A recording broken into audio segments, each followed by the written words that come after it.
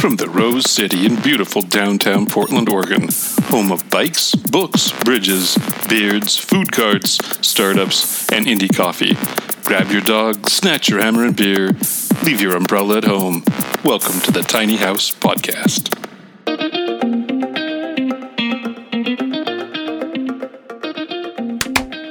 It's the Tiny House Podcast. I'm Perry. Good morning. This is Michelle. And this is Mark. Mark is always so sober. Oh my God. He's got to balance Michelle and I out. I absolutely. I got to pot the sound down because you guys are screaming. We come in hot and heavy. Fox 1. Okay. Fox 2. Nice, Michelle. Nice. So here we are today. We had a good show last week, which will come out in 4 weeks. And today we're going to have a good one too, because, here at the Tiny House Podcast, we don't only talk about tiny houses. We also talk outside of the tiny house box about things that people are doing relative to simplicity in small spaces. And today we have one of those, a person who apparently refurbishes. Actually, she refurbishes the kind of trailers that you really like, Michelle. Yeah, glampers. I'm a glamper. Yeah, you are a glamper. Yeah, I'm a glamper. That's actually what's got me started in the tiny house movement. I found a 1964 Scotsman that had been sitting under a tarp. It was built That's in a guy, I was going to say, how was he? That's funny. I've never gotten that reaction before. So she was built in 1964. She was put under a tarp in 1967, and I uncovered her in 2011. Wow. So during the process of gutting and remodeling and getting her to her glorious glamper status, Pinterest, when you go to Pinterest and you're looking for inspirational ideas and tiny spaces and propane appliances, the glamping movement and the tiny house movement are really closely, at least visually, connected. So I definitely gained a lot of experience and confidence in my skills when I was doing that, and then decided to apply them to a more permanent dwelling, aka my tiny house. So yeah, for me, there's a lot of connection between the two, and I'm still involved in the glamping movement, and I go out every single international glamping weekend, first weekend in June, with my glamping lady friends. She's just making this shit up. You can't make this shit I up. know. I make it up as I go along, which, by the way, is a talent, I'm told. Well, you're going to really like Lisa Flynn, who is the CEO and lead designer of this company called Beautiful Rex. She's our guest today. Hi, Lisa. Hi, Lisa. Hi. Hi. Hi, guys. There you How go. are you? Michelle, I love guys and gal, I should say. And I love that story. I have a similar story with sort of falling in love. Not with the Scotsman, though. So let's talk about that. How did you, well, first talk about what Beautiful Rex is, and then how'd you get started with it? Sure. So Beautiful Rex, we've really we've taken an interesting journey over the last 12 months. And so we started just as, just renovating, refurbishing. I like to say reimagining and redesigning. So my first trailer that I did was a 1960 15-foot Terry travel trailer. And I did that because that was about 7 years ago. And I have two boys. They are now 11 and 13. And 7 years ago, they needed childcare during the summer when I was running one of my startup ventures. I've had 5 to date. And I was actually in Portland quite a bit. We were in the Portland Seed Fund with Rally Cause. And I needed childcare for my kids in the summertime. And that's typically my husband's job. And I'm not trying to bring it up again. But we're gonna. But you gave me the perfect opportunity. So my husband just, did me a favor, I should say, and did not get the kids signed up for the summer camps and classes that needed to happen so that they would be, out of my hair for the summer so I could work. And it was actually the best thing that happened. So I declared it. So I'm kind of a lemonade maker, and my life has given me a lot of opportunity to make lemonade with all the lemons that it throws my way. But I said, let's make this the summer of fun. So we're going to go camping every weekend, and it's going to be super fun. We're going to learn stuff. I'm also teachable moment mom, right? So we're going to travel around the state, and And so I declared it the summer of fun. And I said, if we're going to do this, we had been tent campers our whole lives. And once you have kids, that's just not very much fun anymore. So and not only because you have to bring in way more alcohol when you have kids to camp, right? That gets hard to pack in, even when you get like You might have to leave a kid at home to replace for the alcohol, but That's right. Yeah. Our listeners don't know, but our conversation before the podcast was largely alcohol focused. So I'm liking where this is going. Weird. Yeah. Usually I don't touch the stuff until after 9 a.m. But so it was the summer of fun, and I said, I'm not going to camp because it's so much packing and unpacking and la la la. So I found this trailer on Craigslist. I was surfing late at night. It's now referred to as trailer porn because you'll often find me late at night on the interwebs looking at old broken down trailers and things that I can buy for them. So we bought this trailer for $1,000, and it was like my little playhouse. I flipped it, if you will. I refurbished it or renovated it in about a week's time by myself. I wouldn't let anybody else help me. And I loved it. And we went out camping, and it was the summer of fun. We went like, we did all the stuff that we've always wanted to do but never done. So we did like the Paulina Plunge, which is a natural rock slide in Central Oregon, and like water rock slide. And we went, river rafting and mopping. So like we went all over the state and did all those things. And I realized that as much fun as I was having, I was super bored because my trailer was done and I wanted to keep doing stuff. So I went from when people, of course, in the campgrounds, people would say, oh, it's adorable. I want to see it. We give tours, and then they want to buy it. And I'd be like, no, this is my baby. This is my heart. I poured myself into this. And then by the end of the summer, I was like, yeah, totally. I'll sell my baby for a tidy little profit. And you know what? I'll just go get another baby. It's that easy. And so a monster was created sort of at that moment. And I did. So I started the whole business, technically it was turned the hobby into a jobby about 1.5 years ago. But I love that. Can someone write that down? Too. I got to write that down. Into a jobby. I got to give credit to my 13-year-old son, Kellen, for that one, actually. Wow. Yeah. So, he's just like his mom, a marketer. That's right. I don't know where he gets it. It's weird. So that's what we've been doing. So for 7 years, and then I've progressively sort of, I started with the first one. It was just lipstick, right? So like I painted, I did the curtains, I did the upholstery, I made it super cute, but I didn't really, that was as far as it went.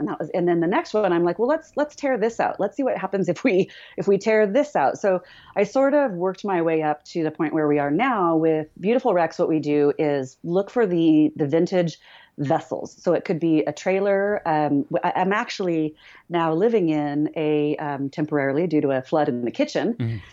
Speaking of lemons, living in a 35-foot, we call it the tour bus. Her name's Penny Lane. And she used to be a transit bus in Eugene. And so it's the super cool, like, the doors open like that, mm-hmm. And there's the door mid-vessel. And we gutted it and turned her into a tiny home that we rent out on Airbnb. And I've had the opportunity, like I said, to live in it now, which has been really good for me because I've had the opportunity to like learn to actually feel what it's like to be living in a tiny home or in a tiny space. And anytime I do that, it makes things so much more functional. So I just sort of get ideas and inspiration all over, and they're different. So like I'll take out our little trailers now too, and we go for a little, a little spirit walk. And usually my dog, Teddy Bear, accompanies me, and it's me and the trailer. And I stay in it when it's just the shell, nothing there. To kind of figure out what we need. And then I stay in it again once we have like the furniture in it and before it's completely all done to make sure that everything's good. And then we dial it down. So at Beautiful Rex, to get back to the original, we take the vintage, circling the plane, back to the question. Yes. It is after 9 a.m., I'd like to point out. After 9 a.m. Yeah. Exactly.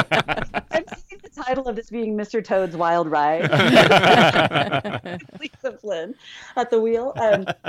So Beautiful Rex, we look for the vintage vessels. So they could be, we've done Westphalias, we've done I love those.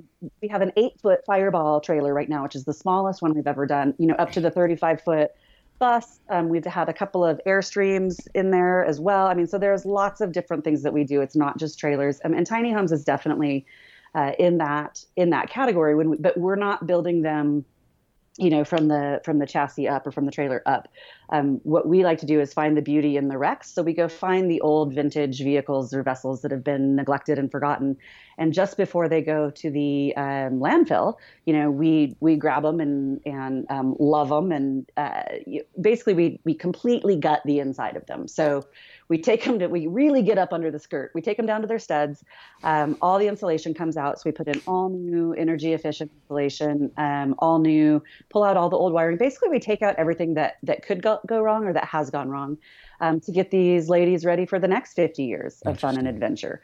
So it's a vintage skin, but everything from the outside in is, I don't want to say brand new because we do definitely upcycle a lot. I use mid-century furniture pieces quite a bit. We also custom build, but if I can find, something it gives me a really good excuse to like go to, thrift stores and salvage yards and garage sales and things like that, and find little treasures. And so it, save them from the landfill as well. So there's so many things I want to ask you about relative to what you said, but I just want to take a note that the Penny Lane is featured. I think it's featured on your website and it's gutted. So you've done some work since it's been posted? I have. Okay. So I will be posting new pictures soon. I wanted to get the transformation totally complete.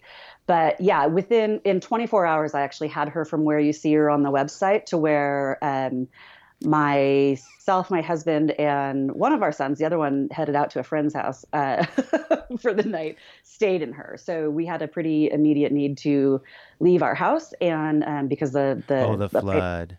Pipe burst in it. And so like all the floors are torn out, and there's like they bring in the stuff to dry it all out. So you've got like the fans and the dehumidifiers and you have to cut all the sheetrock off from the 2-foot line to the floor. Exactly. And we call it Rancho del Reco. We have a little rancher. So we have goats and chickens and, of course, dogs and cats. We are a foster family for the Humane Society. So like we have these little baby kittens at the time. And I'm like, oh my God, there's no way that we can go, so the insurance is like, oh, it's easy. Just go to a hotel. And I'm like, that's not easy with this lifestyle. So, but again, I think it was a really good opportunity. Up into like really the tiny home living, which we've been doing for the month of September. Cool. So, have you ever, let me see. The two words buyer beware always come to mind when I see people on the various Facebook pages out looking for vintage trailers specifically. Oh, I saw this one on Craigslist and it's only $100 and it totally doesn't leak. Right. So have you ever, I'm going to ask you about your whoopsie moment. Have you ever bought a vintage trailer and then hauled it home and said, no matter how much we love this, it's just not going to work, and so you made it into like a goat pen or something? That's a great question. And the answer is no, although maybe now I'll start looking for some that aren't going to be roadworthy to do that. Chicken pen, goat pen, yeah. Yeah, I mean, we definitely, so buyer beware is definitely applicable in this space. Like, so now that we're to the point where, we're pulling everything off, and we've seen a lot. So first of all, if somebody says there's no water damage, they're full of shit. Absolutely. All there is to it, because there always is. There always is, and here's where it is. It's around the windows. It's in the top and bottom corners in front and back. So the floors actually take quite a beating because the water from the roadway will come up. Yeah. So we are generally the studs on the rest of it, and some of these trailers are wooden studs and some of them are metal. Wow. And so metal, obviously, you're in better shape. But no, I mean the studs are literally like rotten out. In probably 80% of the trailers that we gut, we find that just kind of the important places of the corners, right, are completely like dry rot, like there is no more wood there. So, and you don't see that until you get past the cute paint that maybe somebody has already done. So we bought a trailer, Audrey, our trailer, who's on the website. Actually, She was featured in a magazine last month. Bought her from a nice nice guy out in Prineville who said that he flips trailers. That's what he does. So, he goes and gets them and then he renovates them or, flips them. And to him, I think that meant just like painting. And he said, it doesn't leak. I checked it all, blah, blah, blah. And this is a guy saying this is what he does for a living, right? And I'm looking at it going, yeah, you're full of shit too, because I can see, I know what I'm talking about. And for us, we didn't care because we take it. I wanted the Shasta. I wanted her for the skin, for the outside. So I knew that we were going to have a huge mess on our hands once we tore into it, but we're prepared for that. So, 7 years ago, we wouldn't have been prepared for that and not known what to do. So that is one thing that when people are buying trailers for, $100 or whatever, or even sometimes $3,000, $5,000 of these trailers that people have painted and they look super cute, but how many rat's nests are in the insulation on the inside or hornet's nests, and where's the dry rot? So that's one thing that if you're getting these old gals, you got to really know that they do need some TLC and they are going to have water damage. So, and then go ahead. Sorry, Lynn. I was just going to ask. So you have an additional business model that makes up Beautiful Rex, and that is that you, according to your website anyway, if someone wants to temporarily stay in one of your units, you will deliver the unit to some location and they meet the unit there and stay there. Is that right? That's exactly right. So we have stay, play, or take one away is basically our website. So we have units that are designed as guest rooms. So once we tear everything out, then we redesign for specific purposes. So some are adventure vehicles. So we actually have added, it's not just trailers. So we have a 87 FJ60 Land Cruiser. Veronica has just joined the fleet, and she has a Cascadia vehicle tent on top. So if somebody wants to take, to take something that they can drive and not even have to pull a trailer, they can do that too. And Veronica has been, she's in her transformation process right now. But again, like totally, renovated. So we'll also take, the littler ones that are not really, big enough for camping if you're going with more than one person. And we do those more like a hotel room or a guest room. So yeah, we'll take them and put them in somebody's driveway. So we've had a lot. The summer was busy with like friends visiting in-laws. Bend. We were in Bend, Oregon, and we love nothing more than a good festival. So we have a fest like every weekend, and housing in Bend, whether temporary or permanent, is just not keeping up with the growth and with everything that's happening here. So, you can't get, or you can pay $250 for a, not a great hotel room on a Wednesday night. Or you could stay in this fabulous little vintage glamper guest room in your in-laws' driveway instead of being actually in their house. How right? far will you deliver? How much money do you have? Oh, is that the answer? Nice. That is nice. Yeah. Good answer. Wait a minute. If he wants a glamper in his driveway and he's going to pay money, we need to talk. Oh, right. So how did you come across this business model, Lynn? Well, so I've been an entrepreneur for my whole life, Lisa. I think, really. But really, I've been, I've raised venture capital, I've raised angel investment. I've been really in the startup scene for the past, since about 2008. I can't do that math. 10 years. That's 2008. It's not 10 years. I suck at math too. And names apparently. 2006. It's been 10 years. Okay. It's back to that whole drinking in the morning thing. Like, I'm the only one who does it. So I've had a lot of business models. I just have a curious mind, and I'm always looking for the why, or how to create how to make it better, how to make it more efficient, how to, just sort of iterate on what's already there. So this business model really is kind of a combination. And if you watch startup stuff or even watch Shark Tank or any of that stuff, starting, I don't know, probably 2 years ago, Mark, you might know this. People started saying like, it's like when Uber meets Airbnb, right, you know what I mean? Yeah, It's like this plus that. And that's kind of what happened in my head. So this is definitely, it's Airbnb. It is, we also are launching, for lack of a better term, it's part of the Adventure Club, and basically it is like a timeshare where if you want to have a trailer, or if you want to give a trailer to the fleet, basically you become a partner in the program, and you get rental, residual rental income, and you can also then have points to take any of the wrecks out. So if you say, for example, we just had a family who moved to Germany and left this lovely Airstream Argosy, a 1974 Argosy behind, and it was gutted. And then they hadn't done it. They had put the insulation in and gotten it all ready, like the floor heat is all set up, but that's it. And they didn't want to get rid of it, but they can't really do anything with it. And they just through the right connections, we got introduced. And I said, you know what? Let me take it. I'll put the design, the rest of the money into it, whatever. And basically, they got the credit for the value of the trailer as it is now. And so whether we end up selling or renting that trailer, they're going to make, quite a bit more off of it than they would have if they had sold it at the time. So it's just kind of all of these opportunities coming together with the tiny home movement. Mm-hmm. So, and looking at the way that people want to travel now. So Airbnb, and I've stayed with Airbnb all over the world. And just thought, a trailer would be a super cool way to do that. So we have some places where it's like you can stay in this trailer at this spot. So we have a great spot downtown Bend, like right across from the lot, which is our food cart. It's our Cartopia, our version of that. And we have some that go out camping, or we'll take it and set it up at, usually we say like Central Oregon, then there's an extra mileage charge if it's okay. Further.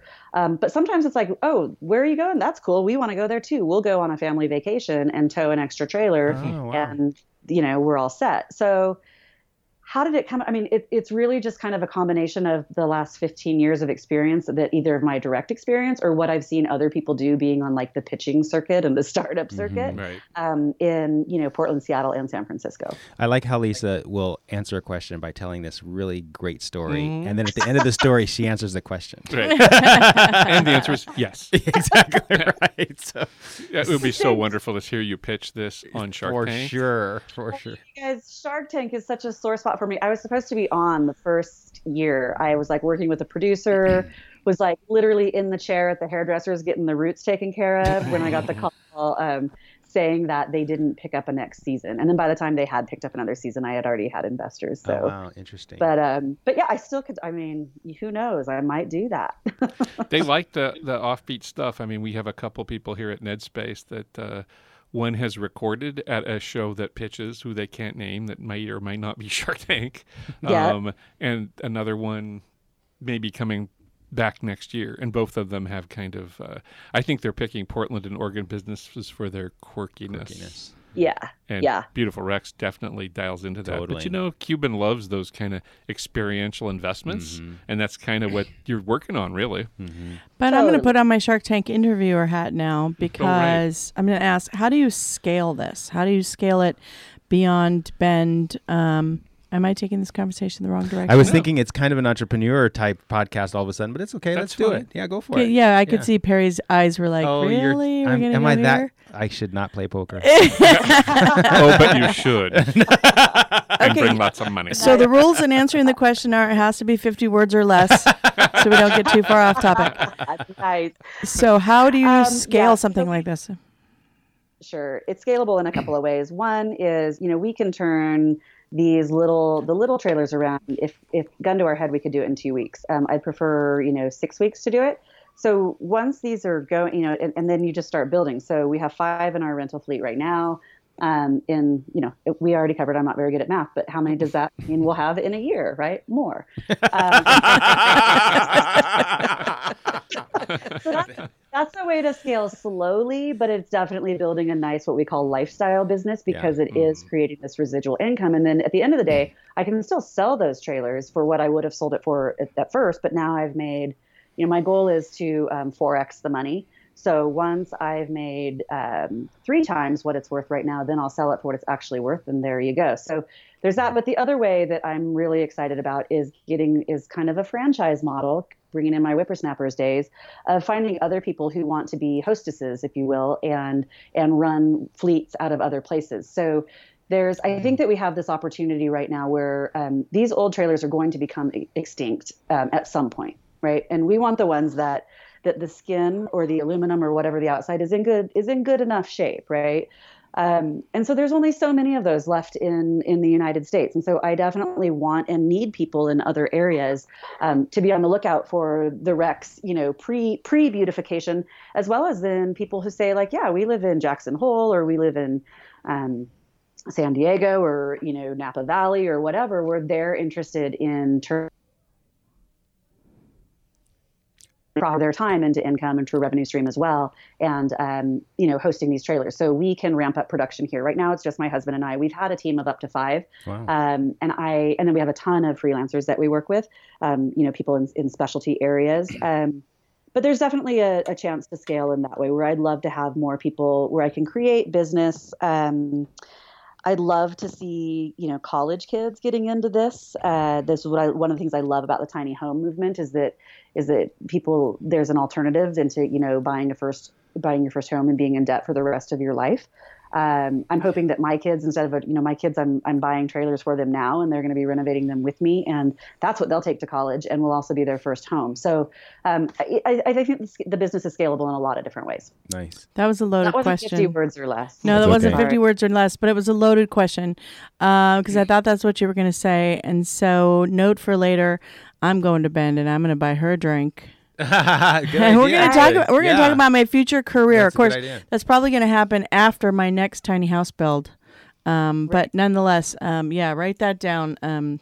Visit Lisa in Bend. Okay, we're There you ready. go. So- Buy a drink. Yes, more than one drink is going to have to happen, though, Michelle. Well, you two are a good match in that regard.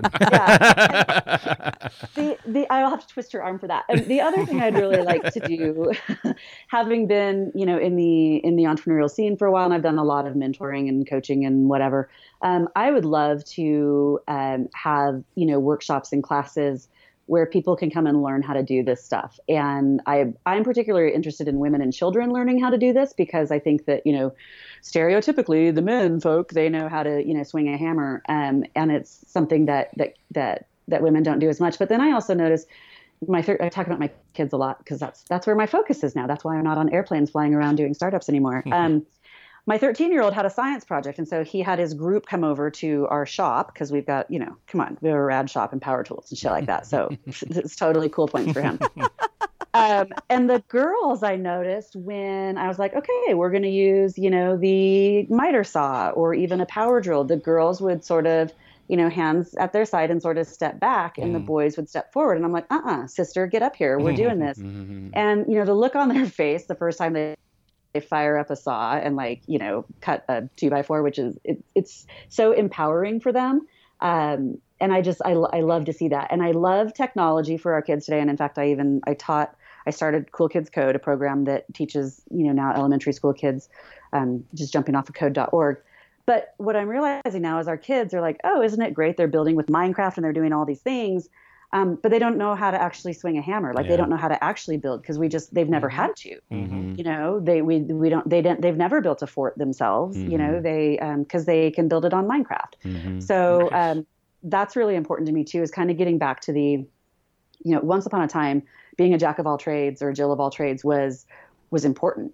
Like Renaissance men, polymaths. This was all what people would strive to be, skill collectors. And then we went into this era of specialists, right? Where you had to be really good at one thing and fuck everything else. And that I think is going to cause some problems for us in the future. So I really am encouraging, my kids and my friends and anyone who will listen to get back into the all trades clan. Let's figure out, I'm making my friends can vegetables with me this year. And I'm like, no, it's cool. We'll do we'll do it for a charcuterie tray so that we can, and we'll drink while we're doing it, which is what I have to do to get my friends to do anything. Right. And they're like, why? Why don't we just go buy this stuff? And I'm like, because we should know how to do this. That's the point. You don't have to do it all the time, but try it. We should know how to do it. And it's the same thing with building. And there's not a whole lot that you can fuck up. I mean, you can, but you can fix it. You know what I mean? Yeah. And that's the only way for people to learn how to do this. And I do get a little frustrated when I see people paying, $90,000 for a tiny home. It's the whole point is, to me anyway, that you're living within your means, you're living smaller, and you're paying for what's important to you. And I think that when people have the pride in building themselves, it's just a totally different ballgame. And I would love to be able to teach and encourage more people to do that. I mean, don't get me wrong, come and buy and rent from me for sure. Rent my shit and see which one you like, what style you want, do your research, do your homework. But I'd really like to see more people building. Yeah, I agree. I am. I actually have built two, or I was the contractor actually on two regular sized residential houses with my ex-husbands. And then my tiny house build was all about me, for me, by me, all the time me. And it definitely holds an entirely different level of importance, an entirely different level of sort of like position in your life. And I think I probably lost a few friends because I can't have any conversation that doesn't include the word tiny house in it anymore, I don't think. But yeah, I can certainly relate to the fact that when you build things on your own, it just becomes that effect. So much so that when I built my house, I thought I would probably rent it out. If I didn't end up living in it, it'd be no problem. I'll just rent it out. Yeah, no way. I put so much of myself into it, and and I'm not just talking about my stuff. Just so much of myself into it. I just can't imagine letting strangers stay there. Like so I probably took that measure a little bit too far, but anyways, I can very much relate to that notion. And you probably, Michelle, you probably gained a lot just from the two houses. I've certainly remodeled, my fair share of my dad just taught me how to do all this stuff. Like he taught me how to lay floors and sheetrock and vault ceilings and, wet sand cars and change running gear over. I mean, I was just always willing to learn, and he was always willing to teach. But you pick up like along the way. I mean, even if you're just observing a process, that somebody else is doing, if you ask a lot of questions, you know more than you think. I think people know more than they think they know. And I think a lot of times people are waiting for someone to give them permission, to do something that's outside of their scope of, outside of their comfort zone, something that they haven't done before. And it's like, it's not rocket science, it's, and the more you do, the more you learn and the better you get on the next one. So people ask a lot, like, which is my favorite trailer or my favorite renovation? And my answer is always the next one, because they just keep getting better and better. And I think that, I don't know, Michelle, if you noticed that as well. Yeah. And keying off that the comment that you made about people know more than they think they know. I just had this conversation literally last week with someone that was asking me about my electrical system. And I designed, quote unquote, the electrical system in my tiny house. I don't know jack shit about electrical, but I was explaining to them, I'm like, well, think about it this way though. When you walk into a room, you know where the light switch goes.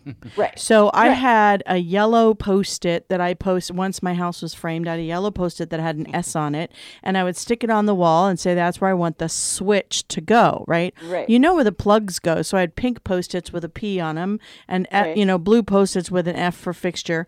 And when I had all these Post-its, all over the inside of my house, then I went around and I counted them. Okay, I need this many plugs and this many switches and this many fixtures and so I think, again, people know more than they think they know. It's just how do they get from what they know to what their final goal is. And so I started there, and then I actually gave my list of stuff to somebody else, and they came up with the actual part numbers and technology and the amps and the breaker technology and all that fun stuff. But yeah, I definitely agree with you that people do know more generally than they think they do, and just even giving them the self-confidence, like you said, to even cut a 2x4. Once you cut one, I can so do this. I had a friend over helping my subfloor, same thing. She's like, this is the best time I've had in months. I'd rather do this than housework any day. Right? Yeah, totally. Yeah, it's I think that again, people just get stuck in needing permission, and it's like, so here, let's just give everybody permission. Are you guys on board with that? Just give everybody permission to do, whatever they think they want to do. We officially give everybody in the world permission to do whatever they want to do. Even like a podcast if you want to. Here. So, Lisa, you have what I would characterize as a unusual, and I'm not saying this because you're a woman, for God's sakes, you listeners, don't even go there. But I can though. You just set them all up there. Exactly. You have a very go-getter type, let's solve the problem type attitude. She's an entrepreneur. Yeah, I want to get behind that. Yeah. Right. Well, she also has this idea of lemonade. Notice she doesn't mention the other part of the phrase. So she's like uber focused on the positive. Right. Where does that attitude come from? Oh, wow. That's a good question, That's Perry. a really good That's why we pay you the big bucks. Right? I just heard Lisa take a shot. Yeah, hold on, get the lime. No training wheels for me. Just kidding. I would say, you know what? I would say that I think to be an entrepreneur, you have to be born with it. So I think that I was born with a healthy dose of, at times, hopeless optimism. There's times when this is me actually reining it in. So I've definitely learned. My word. I should say my risk tolerance is at a pathological level. Like I should really be medicated for the risks I'm willing to take. But at some point, it became a choice, Perry. So. And I think that's where, because, you can be optimistic and when everything's good and sunshine and daisies and when you're a kid or whatever. But then when life really starts just like, kicking your ass repeatedly. And I was right in the thick of that. We launched, I had a marketing strategy firm that I started in 2001, sold it in 2007, started this children's photography studio franchise in 2006. Went to franchise it at the worst time, possible in our recent history of 2008. So I had already spent all the money, hundreds of thousands, upwards of 100,000 on getting ready to franchise, and had lots of good luck type things happening, like the Shark Tank thing. I was supposed to be on the cover of Business Week, still got the story, but not the cover. All these things were looking really good, and it's easy to be super happy and great at that time. And then, you guys might remember 2008, we had a little economic hiccup, 2000. So my world came crashing down around me. And I kept swinging and kept swinging and kept fighting. And, you hear, and you're prepared as an entrepreneur, you hear when, you get knocked down, you got to get back up, grab your bootstraps, blah, blah, blah. But people don't tell you that you're going to get knocked down repeatedly, and you never know how many more times. So every time you get back up, you remember what it felt like the last 20 times you got knocked down, and it hurts, right? Like you don't expect to get like kicked in the teeth while you're down. And those things happen, and they happen to me. And, I've lost businesses, and I've lost a shit ton of money. And I like to think that I learned from that. So at this point, and I could be bitter and I could be upset and I could blame the world or blame, I'm not even going to get into politics. I could debate. Or I could Freudian slip there. I could blame lots and lots of people, but that's not going to do me any good. It's not going to advance my situation or help anything. So really, I'm focused on really getting what I want, and what I want is to be happy, and I want my family to be happy, and so I choose to be optimistic. I choose to make lemonade. Or lemon drops. You always got to have vodka on hand just in case. But it's a choice. It's definitely a choice. And you see all the things, it doesn't matter what happens to you. It's, what you do with it or whatever all those quotes are. But it's making a choice to see the bright side, see the positive, and to recognize, like the pipe bursting in the kitchen as an opportunity. Because it happened. There's nothing you can do about it now. So what can we do to make something better out of this, or to, there's always something in there. If there's always the silver lining, you just have to look for it. And once I started doing that, when I finally said, fuck it, I'm not going to be on the startup circuit anymore. I was also the chief revenue officer for a software company here in Bend. For the first time I had a job in 15 years, and that didn't go well. So it did. I don't know anything about that. It wasn't good. It wasn't good for me. And it was a struggle for me to say, because I felt like I was in this position where I had done, pretty well at a couple of things. And, marketing is sort of now in its getting its golden era. And I felt like I really should keep doing that. And then, but I was miserable. I had the car and the house and all the stuff and the business that was successful, and I raised money and all this shit, and I was miserable. And so when I turned 40, I had what I like to call it was my midlife moment of clarity, where I just basically said, fuck it.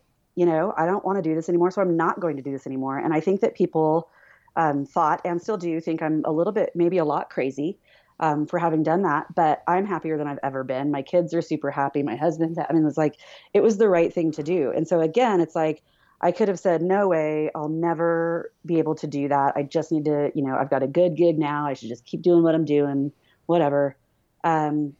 but you have to take risk, and then you have to be looking for the good, and always have your lemonade making supplies on hand. Right on. And vodka. Oh, that's so sweet. So you said you thought you were born with it. I'm gonna take your words and twist them a little. I think it's born out of necessity. When we get knocked down, we sort of take. You have two choices. You can become, like you said, you can become the victim. You can blame society, and there's just no upside to that. So. Right. The other phrase that says that which does not kill us make us stronger should probably be tattooed on my ass. Right. Alongside the others. Spanning. We could be twinsies on that. I think that too. So it's just taking the more optimistic role. And in my case, I think it's really the children. I say many times it's the sort of the children that saved my life, because it would have been really easy for me to just go crawl in a hole somewhere. But it's not an option once you're a parent. So So what happened, Lisa, when you were a kid? Was your life really shitty, or your mother abusive, or your father whatever, and then you just made lemonades of that? What happened in your youth? Yeah, so I had the typical, we put the fun and dysfunctional family. No one was abusive, but my parents got divorced when I was very young, when I was like 4, and so I had to be pretty independent from an early age. My mom has what I affectionately call the do-over family. So she got remarried. So I have an older brother, 2.5 years older than me, who sort of he's a free spirit. He's had some struggles, and he's also had a really happy life in a lot of ways. And then my mom had two boys that are 11 and 13 years younger than me. So she kind of did her do-over family. So I simultaneously was like, I have been the youngest, the oldest, and the middle child. Within my family structure. Wow. And it wasn't, I spent, my mom lived in Seattle. My dad lived in Vancouver. So I spent Vancouver, Washington. So I'd spend, Christmas Day on I-5, either on a train or driving, going between the parents' house. So, I mean, it wasn't bad. Nobody was abusive. I had a pretty good life, but I was definitely needed to be pretty independent. And I think I needed to be grown up faster than most. And when people got divorced in the 80s or the 70s, I guess, oh God, it was the 70s. You're not recording this, are you? You're officially younger than me. Yay. My parents were divorced in the 60s. I already said I hit 40. So, and I love it. But, now people get divorced and they buy a house down the street so that the kids aren't disrupted. Like people are giving so much more attention to kids now in divorce than they did in kids that were, divorces of the 70s and 80s, I think. And that just caused me to be more independent. And I while I could complain about that, I also paid for my own college. I ended up getting a scholarship because that was my only option. All of those things really put me in the position to be doing what I'm doing now. And to give me that confidence to do it. And also the confidence to know that, I might fail. I might fall flat on my face. There is no safety net. So cue the sad portion of the story. I did lose my dad really unexpectedly. He was actually killed by a reckless driver back in 2007. So right in the middle of all of the shitstorm of everything else going on with the economy and, that I lost my dad, who was like my support and my rock at the same time. And that was the scariest, because that was the first time I ever felt like there is no safety net anymore. And he was also the guy who taught me how to do all this stuff, right? So he was the guy that, if I said, well, I'm not sure about this, he'd be like, oh, let's just go check it out, or you can do it, but you can figure it out. So that's a big blow. That was a big blow. And it still is. Like every day I still he would have just loved what we're doing right now. So I guess throughout life you can either become the victim and, become weaker, or you can, choose to continue to live and continue to grow and look for the good in things and, just make the choice to be happy with the life that you have. Like, it happened. There's nothing that I could do to change it. I would like to think, and I struggled for a long time, like after my dad's accident, like there had to be, I was like, everything happens for a reason, right? Like he didn't just senselessly die, this fabulous guy. So I had to sort of understand that I don't get to, even if there is a reason, I don't get to say if that reason was worth it or not, right? Like, was that reason justifiable to lose, the life of someone that we love? And I think that kind of all this came together at 40, honestly. And part of it was, I remember my dad's 40th birthday, and I remember him thinking like how old he was, and he was really a bitch about it. I mean, I'm telling you, he was like, we had a surprise birthday party for him, and like leading up to it, he was just impossible to deal with. And I looked back at those pictures as I was coming up on my 40th birthday last year and was like, he was so young, he was so young, and he thought that he was old. And he also thought it was midlife. Like we hear this like, oh, you're on the other side of the hill. And at that moment, he thought he was in the middle of his life. He didn't realize that he was only, 12 years from the end. I mean, he had passed his midlife years and years and years ago. So to me, that was really a wake up call of like, I don't know when midlife is for me. I don't know, so I'm doing a job now that I really didn't like anymore. I mean, I hated it. It made me physically ill. And I was doing it so that I could, take care of my family. I'm the primary breadwinner in the family, always have been. And it works out awesome. My husband's a musician. He's working with me now on this, which is awesome. And I said, I'm doing all this so that we can have stability and have a good future and blah, blah. And I went, but I don't see my family at all now. And so playing the woman card, I actually did a TED Talk on gender bias in business. My prime earning years are not right now. My prime earning years as a female executive in business, if I ever wanted to go back, which hopefully I won't have to, are in my 50s and 60s. Mm-hmm. So to take this time when it hit me that I only have 4 summers left with my oldest, and then he's off to college. So why am I spending these years out running around like a madwoman trying to, dot every I and cross every T to make ends meet, to prepare for this future that we don't know if we'll get to have, first of all. And secondly, why am I trying to create a future that looks like everybody else's when I don't look anything or act anything like everybody else? Yeah. So, yeah, I mean, there's definitely, stories and reasons behind all the decisions, but I think that we all have shit that happens to us in our life. I love the human experience. So do I. I think that a lot of our Tiny House listeners will definitely, Tiny House podcast listeners will definitely enjoy hearing your story. And we have I'm just sitting here nodding, going, yeah, me too. Yeah, me too. I think that we all have a lot in common, and challenges and a desire for a life that's definitely outside the box. So on a closing note, what advice do you have for, I guess I could say tiny house enthusiasts, but I'm going to make it a little bit broader. What advice do you have for people that want to, take that risk, that want to step outside the corporate box, that really want to live their best life? Yeah. So that's what I love so much about the tiny house movement, and that, like, the tiny house people. I feel like I found the mothership, of my people, because I think what's important, focus in your life. So my advice would be focus on what is truly important to you. And that's not as easy as it sounds, because when you start, like, if you ask somebody what's important to them, they're going to rattle off, unit, core, God, country. Sorry, A Few Good Men line. We see good movie quotes all the time. People are going to rattle off what's supposed to be important, or what they've been kind of, what we've all been brainwashed to say this is important. And I think you have to dig a little bit deeper and find out what truly is important to you. And then you don't get to have it all, right? So like in business, we say, fast, good, or cheap, pick 2. It can't be all 3. It's kind of one of those things too. You can't have it all right now. And I think that the more that you dig deep within yourself to see what you truly want, I think you'll find you don't want it all right now. And the more you let go, I think sort of the more freedom you have.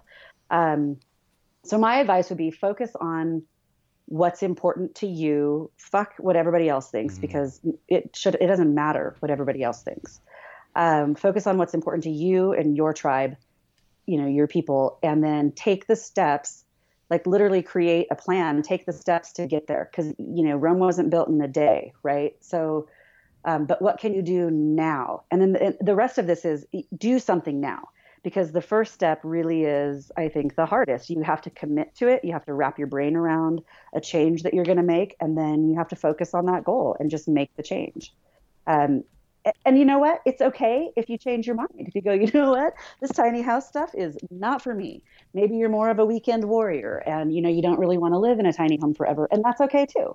But take what you learn, take the, what you saw that worked. And I think you'll be really surprised at what happens along the way. Just when you sort of set your intentions, things just tend to work out if you just trust that they will. And that's a really hard leap to take, especially for certain types of personalities. But I think that's what you have to do. And that's the price of admission. So until you're willing to sort of give up, to completely give up total control, it's not going to happen. Well, Lisa, this has been awesome.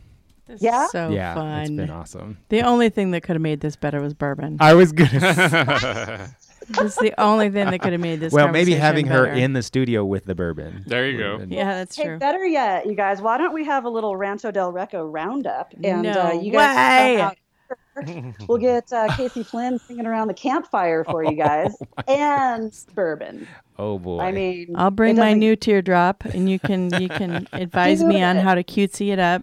Awesome. Perfect. And so here's the other thing. So the cutesy, the glamping stuff is fun, but I love functionality. So like making things that, it's like for just real, I know we're wrapping up, but little things like the tables,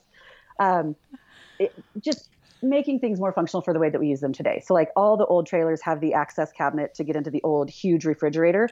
So I turn that into a cooler or an icebox. It's accessible from the outside of the trailer, right? Because it's important that you need to be able to get your drinks quickly when you need them, right? Absolutely. And Priorities. with doorknobs and shit like that. With that, we raise a glass in your general direction. Exactly. Thank you so much, Lisa, for being with us. This Thanks. is Lisa Flynn from Beautiful Rex, and you can find out more about her company and her wonderful temporary dwellings at beautifulrex.com. Thanks so much for having me. Oh, yeah, sure. Absolutely. Who are you talking to next week? Celeste. Oh, Celeste. Celeste. She's a one named person. She's a one. She's like Cher. Madonna. Oh, is that for sure? Is that Bono, real? Cher. No. Oh, okay. But we're not going to talk about her last name or anything like that because she's kind of living incognito Got in it. her tiny house. So I see. Okay. I don't know. Maybe we'll tell people eventually. But yeah, so next week we're going to be talking to Celeste the pirate. The pirate. Celeste the pirate. All right. Well, check in next week with us, Tiny House podcast listeners, when we'll be talking with this one named person who's living on the lam. And we will see you next week. Bye. See ya. See you guys. Thank you for listening to Tiny House Podcast. To find us online, go to tinyhousepodcast.com, where you will also find our show notes, if we remember to put them there. Our logo was designed by the amazing Carolyn Main. Our website is hosted by the gang at Sitecast. Our theme music is by Oma Studio. Please go to iTunes and give us a 5-star rating, or whatever, you tiny house loving bastard. Tiny House Podcast is proudly made in Portland, Oregon.